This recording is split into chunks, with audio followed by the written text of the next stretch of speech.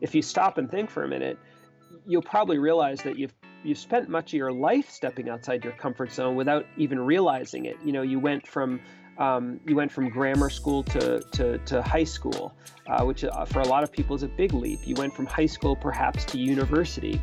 Then you went from the world of a student perhaps to the world of a working person, to a job, and maybe you've changed jobs, or maybe you've taken on different tasks and so on. And if you do maybe you've gotten married, maybe you've had kids. If you take an inventory of your life, you'll probably realize you've had much more experience stepping outside your comfort zone. Welcome to another episode of the WorkLife HUB podcast. Each week we bring you an inspiring guest to help you discover the new world of work and learn how your organization can reach its full potential. Thank you for tuning in and spending some time with us today. To find out more about the WorkLife HUB, please go to www.worklifehub.com. Welcome to the listeners of the WorkLife podcast. This is your host, Agnes Uheretsky. And today it is my absolute great pleasure to be joined by Professor Andy Molinsky. Hi, Andy. Hey, how are you? Andy Molinsky is a professor at Brandeis University's International Business School, and he has a PhD in organizational behavior and an MA in psychology from Harvard University. And he also holds a master's degree in international affairs from Columbia University and another one in international affairs from Brown University. And Andy's work helps people to develop the insights and courage necessary to act outside their personal and cultural comfort zones. And I'm particularly really interested in this conversation that we're going to have because as someone who has lived abroad as a child and is now living abroad for 15 years and continuously doing things outside of my comfort zone, like recording podcasts, for example, I'm absolutely fascinated by this topic. Andy is also a regular speaker, and also an author. And we were going to be touching upon his two books, one of them, Global Dexterity, which was published in 2013. And it also won the Best Business Book in International Business and Globalization Award. And then also his new book, which is called REACH, published by Penguin Random House. So after all of this introduction, I would like to ask you, Andy, to now tell listeners a little bit about yourself. We have a global audience, so some may have not heard about your books, about your teaching. What is it that got you really interested in these topics, and just your career, and perhaps more about your passion and what really drives you? Sure. And thank you so much for having me on. I'm really happy to be here with you. So let's see. I think what started me off in terms of my interest was my own experience going abroad. I went to college in the United States. I grew up at a time without the internet. I know some listeners will find that hard to believe. No internet, no cell phones, nothing. And so I grew up in Boston, Massachusetts, and I was, both my parents were from the United States. I had never traveled abroad. I did not live a third kid culture existence. I was not a global, a globe trotter. I was just a kid. I was very curious though about foreign languages and foreign cultures, and again without the possibility of accessing them easily on the internet and so on. And I went abroad. I decided I wanted to go abroad my junior year of college. And actually, initially, I wanted to go to Russia. But this was before the wall came down. That tells you how old I am. And it turned out it was actually quite hard to study abroad in Russia. At the time, you had to have a very high level of Russian. I had only taken, at that time, maybe a year and a half of Russian in college, so pretty minimal. And so I was disappointed in that.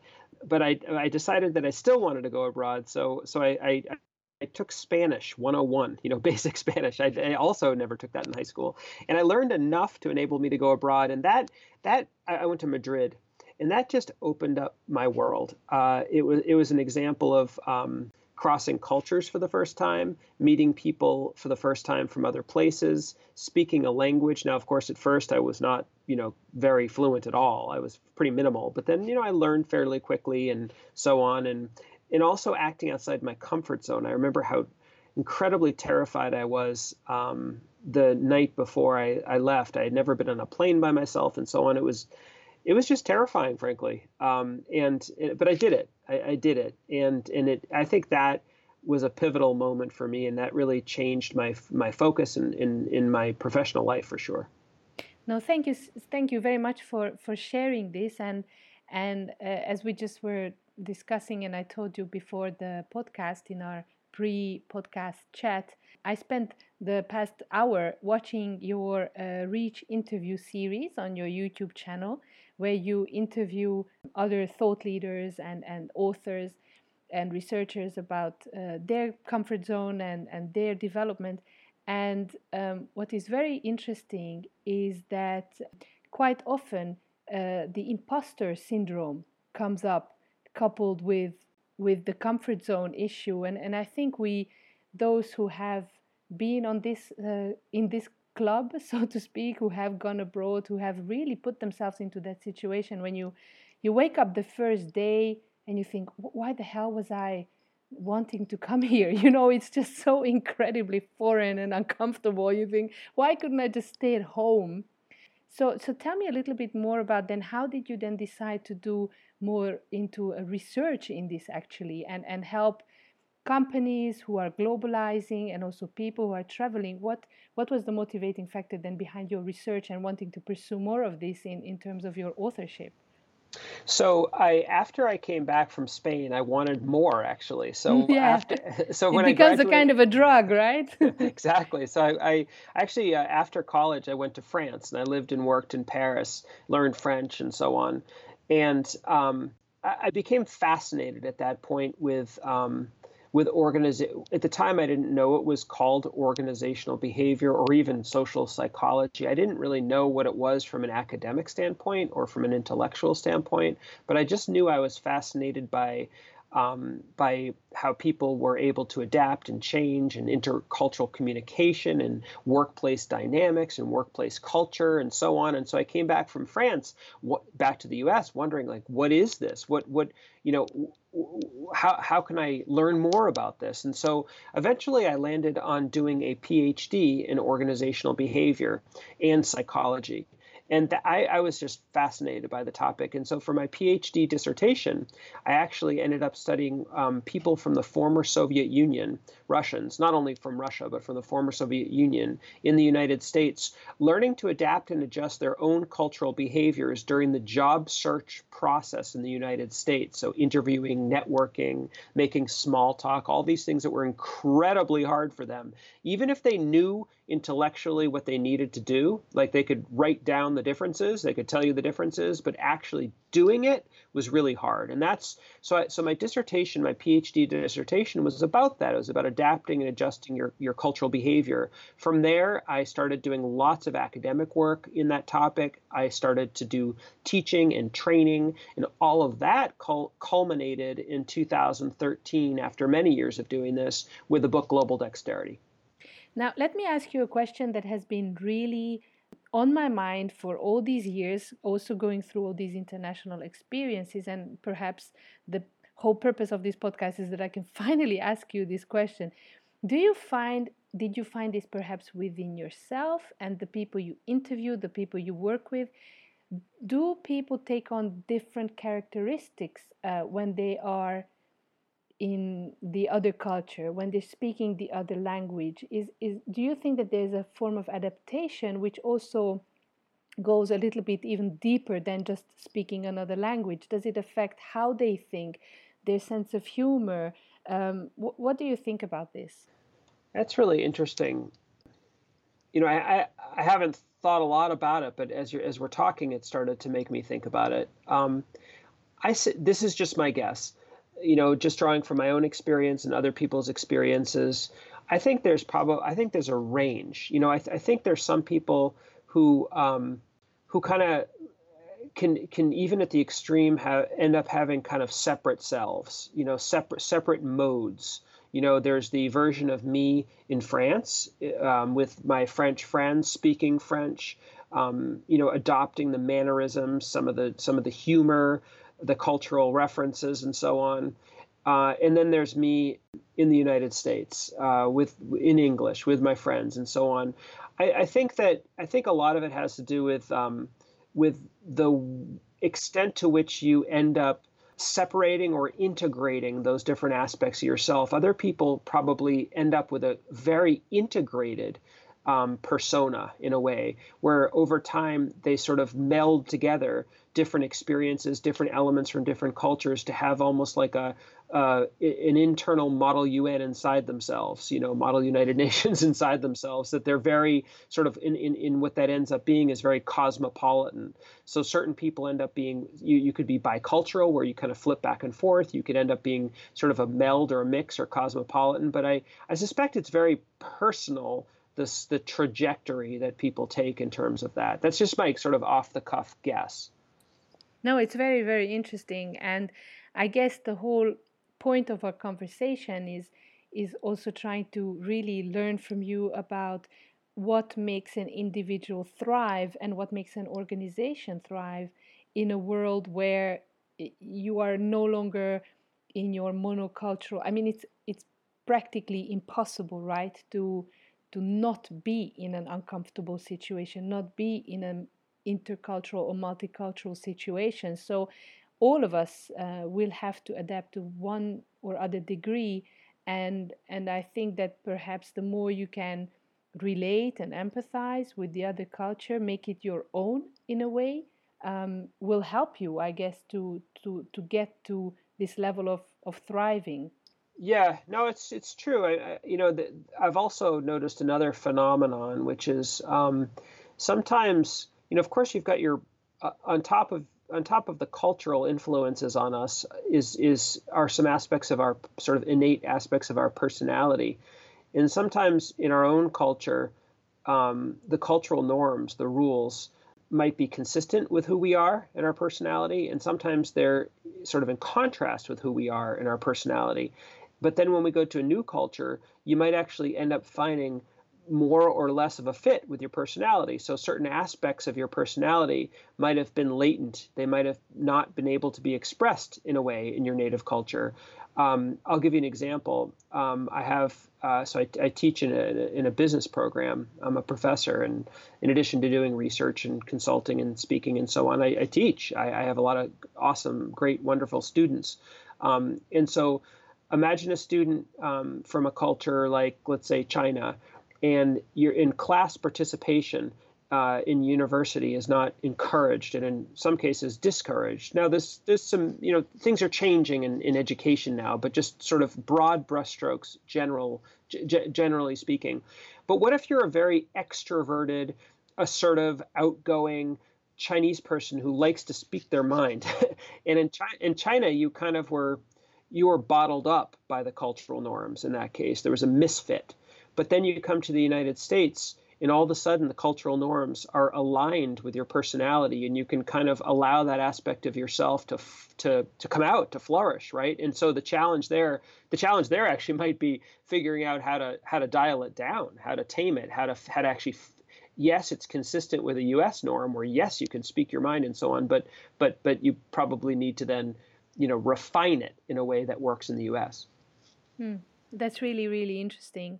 Now, one of the questions that I also wanted to ask you is that we, at the WorkLife Hub, we work mainly on the relation and the intersection of people's work and their non-work lives.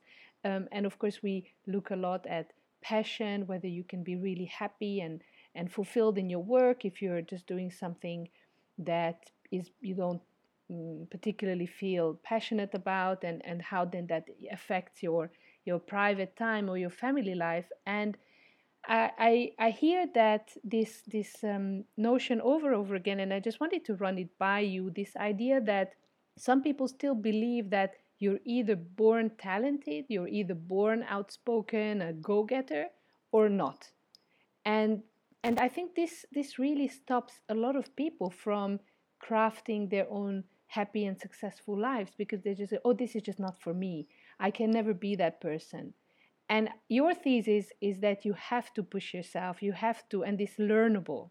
right? Yes, it is learnable. And I completely understand what you're saying. If something's outside our comfort zones, it's very hard to do. It's almost like a magnet. We're pulled back into our comfort zones. But that's exactly what I address in my book, Reach, which is not about culture per se, but it's about the challenges and opportunities of stepping outside your comfort zone. Why it's hard, what holds us back, but then how you can actually overcome those challenges. So my view from my own personal experience and from interviewing many people from a variety of different professional backgrounds. In the book, I interview people, executives, managers, entrepreneurs, small business owners, priests, goat farmers, rabbis, all sorts of people, teachers, students, actors, and I find that people are able to in a way reinvent themselves, step outside their comfort zones,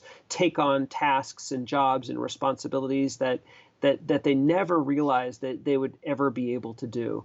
But it's a little bit more. It's not rocket science. It's not impossible, but it's a little more challenging than you'd find on the internet if you Google comfort zone and step outside a comfort zone, and you'll find people jumping off cliffs and skydiving and in circles with other circles saying, your life begins outside your comfort zone and the magic happens only outside your comfort zone. And all that might be true, but it doesn't really tell you how to do it. So that's why I want to write that book. And what is the essence of the strategy that you're proposing in the book, Reach? Yeah. So in the book, I first talk about why it's so challenging to step outside our comfort zones. And even though this is not explicitly part of my strategy, I think it's really important actually to understand, because it helps you understand what's holding you back. So, for example, I talk about how there are a variety of psychological roadblocks people face. One is authenticity. We don't feel ourselves acting outside our comfort zone. Another one is likability. We're afraid that people won't like this version of us. Competence. We're afraid that we'll be a flop. We'll be ineffective. We'll fail. And other people will see that. Resentment. Sometimes people feel resentment. The idea, like, logically, you need to adapt, I guess, to grow and to be successful in a challenging situation. But psychologically, you might feel resentful. You might feel annoyed or angry that you have to do it in the first place. And then morality. Sometimes in certain situations, it feels like an ethical dilemma to step outside your comfort zone. So I think the first part, frankly, is to try to understand what's holding you back. In terms of strategies, what I found three main strategies, and this was based on my academic research, the interviews I did, reflecting on my own experience. The first was conviction, which sounds simple, but it's essential, I think, to step outside your comfort zone. And what that is trying to locate for yourself what's in it for you. Like, why is this really important for you to do? To recognize it, to own it, to embrace it. For some people, it's sort of a professional, more instrumental source of conviction. I really want to be able to speak in public. I really want to be able to speak up in meetings. I really know I need to learn to do sales because it's important for me professionally, and I really care about that. For other people, it's personal. For other people, it's it's absolutely personal. So, for example, for me, it's usually more personal for me.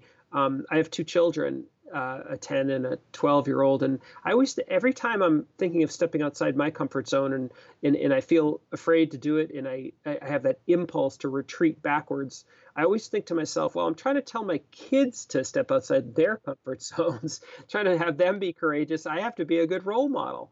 I want to be a good role model. So conviction is the first part. Shall I continue or? Yeah. I mean, yes. And then I'll have another question, because what you just said, or maybe I can ask it now. Is this a muscle that can be trained? I think so. Yes. Yeah. I mean, it's a good metaphor. I think it is a good metaphor because if you're an athlete, or even a weekend athlete or an occasional athlete, if you go off and try to run or play a sport, or hike or whatever it might be, and you don't do it you do it very frequently, your muscles are going to ache. They're going to hurt, right? It's not going to be easy because you haven't been training those muscles. But I do believe that that through this practice and continued practice and reinforcement, you can train your muscles. And what's nice is that it's sort of the analogy continues, because if you train your muscles, hiking, you'll probably be even, fit to play soccer or football, right? And the same is true here. If you train your muscles to learn to step outside your comfort zone in one situation, you're probably not only going to learn how to be more successful in that situation, but you'll start to learn how to learn, and you'll be more successful in the second situation.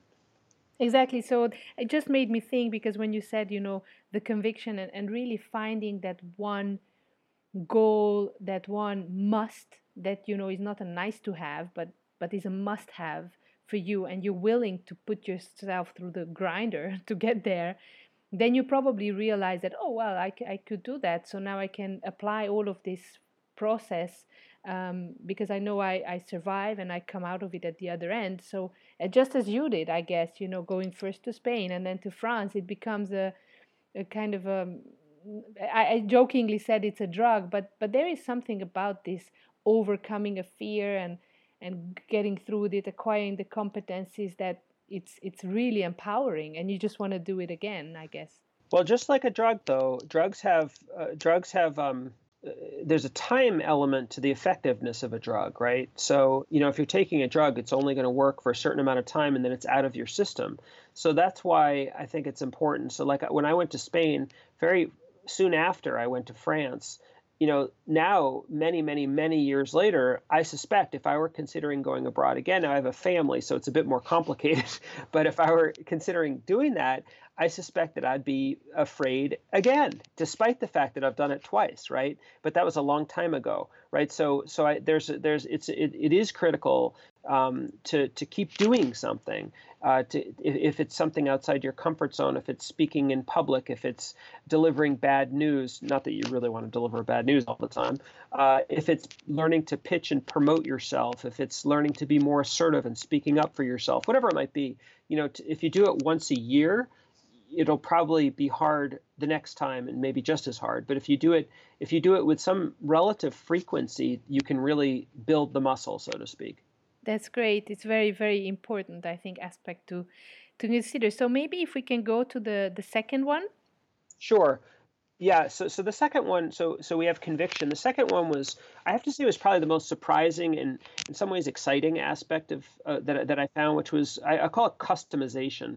It's the idea that we have a bit more power than we think to sculpt or craft or tweak, use whatever word you want, slightly adjust situations that are outside our comfort zones to make them feel just that little bit more comfortable, natural, authentic for us. And that is a real boost. So you can customize in a lot of ways. I found people were able to customize their body language, customize by bringing a little prop, something to the event. Like for example, every time earlier in my career, I was nervous to speak in public. I would wear a special ring that represented courage to me, because the stone in the ring was something my great uncle had found when he was serving in World War II. And he found that stone in the ring, and it always represented courage to me. Now, no one else knew this except you now. But there's 6,000 listeners. Right, exactly, right. You all know it. But at the time, no one knew it. I was just wearing this ring, so it was a prop I brought. Sometimes people can, manipulate the context a little bit. So if you're afraid of giving a speech, perhaps you might ask if it could be a Q&A, or perhaps you might go a little bit early to the situation, meet a few people, so that you're now not speaking in front of strangers, but you actually know a couple of people. You might manipulate the timing. You can even alter your language in certain ways. Sometimes in certain situations, there might be certain phrases that feel a little bit more comfortable for you, different from the standard phrase that you're taught, but in a particular situation. For example, example, I spoke with people in customer services who felt very inauthentic and uncomfortable delivering bad news according to the script. But when they were able to tweak it just a little bit, they started to feel more empowered and more, frankly, compassionate delivering this bad news. And so there are many, many, many ways that we can customize, but I guess the point is that it brings the power, or a little bit of power, back into your hands in situations that otherwise often feel helpless. So that's why customization is important. Yeah, this is great. I don't think I've ever heard this conceptualized this way, and I think it's really useful and very important. And what's the third strategy? So the third, and I should say that in the book, I describe all sorts of ways people can customize because there are a lot of tools available to you. The third one is clarity.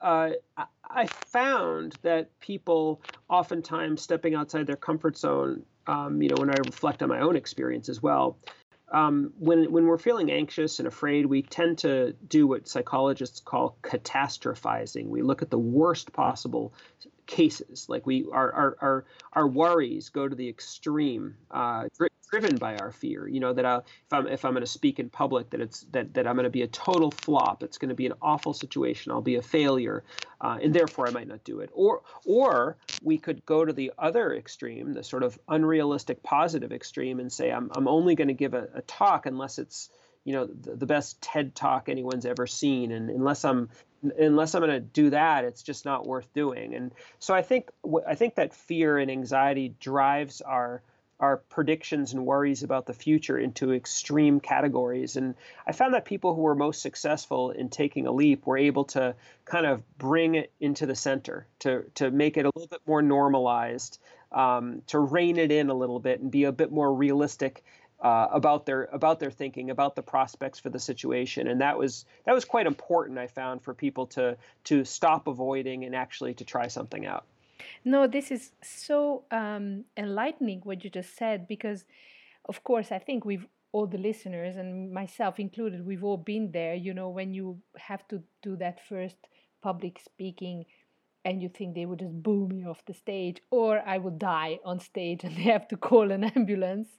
And then, the more you do it, your expectation about what's going to happen get more and more realistic, right? You kind of approach that middle, that it's, I guess, and that helps you also every time you do it.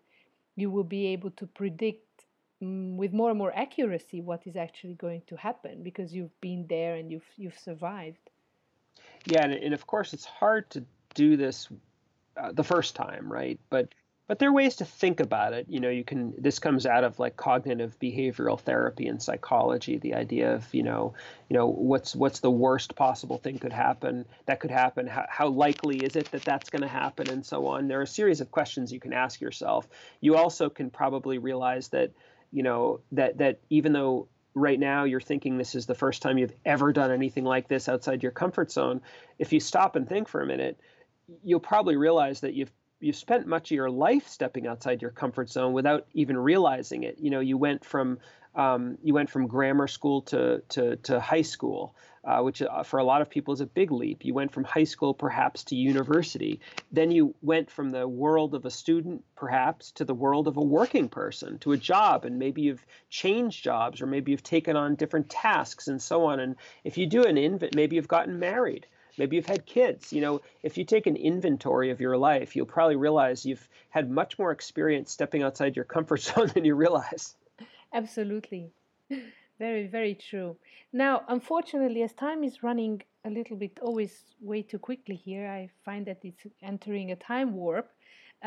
Before we go to the last question, may I ask you, Andy, to tell listeners what's the best way to find you, to find your books, how they can maybe get in touch? Sure. I think the easiest is my website, and that has all the information about everything. It's got lots of tools and videos and articles and all sorts of stuff. My website is basically my name. It's www.andymolinsky, ANDYMOLINSKY behaviour.com. And a funny story is that so many people spell my name wrong that I actually ended up buying a few different domain sites with the wrong spellings. So if you end up trying to like type it in with one of these very common wrong spellings, you'll still get there. That's great. That's a great idea. I should do that too, because I have one of those surnames as well. That's great. Well, so now coming to the last question, and what I wanted to also ask you, following my research and your books, is what are maybe some of the tools that organizations can use or that managers can use that they build it into maybe the work, the way they work or the processes to really encourage their employees to be a little bit more bold, to take some risks, to maybe not go all the way to disruption and entrepreneurship, but to really stay ahead of the curve. I believe the organizations have to do this. Do you have some examples? Do you have some tips on how managers or organizations can do this? I think there are a lot of ways, and I think that it can run the gamut. I was several months ago, I was at an organization where the CEO has made this the top priority for all his higher level managers in the entire company. And he has them go through a series of experiences and trainings all year on this topic, because he believes that for his organization to grow, it's so hard to find really good people, first of all. And then ultimately, their jobs and roles and responsibilities are going to be changing so much if he wants to keep these people.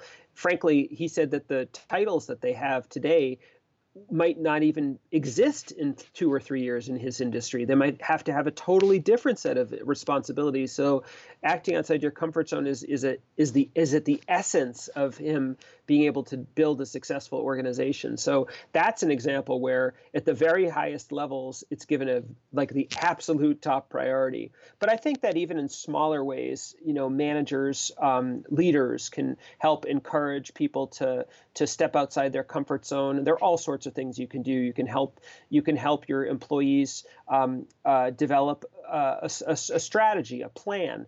I like to talk about it in terms of just right challenges. So you can help your employees figure out stretches that aren't incredibly hard stretches for them to make, so that they'll tend to avoid or have a low likelihood of success, but some stretches that are stretches, but that will likely result in some small wins, some early wins that will build up their courage and confidence to be able to keep on the track of stepping outside their comfort zone.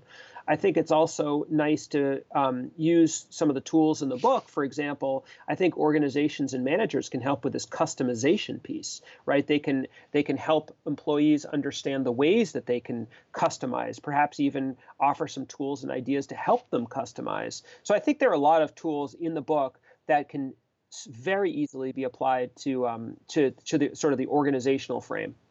That's great. Well, thank you so much, Andy, for coming on the podcast. I really enjoyed our conversation, both from a personal perspective and also from a professional perspective. And I think you have a lot of really important insights, and I'm sure the listeners will take away a lot of them. And I want to just wish you all the best with the book and your future research and teaching work. Thank you so much. This is really enjoyable. And I'm happy to hear from anybody. As I mentioned, my website, and I've got an email on there and so on. And I love to connect with people around these topics. So thanks so much for having me on.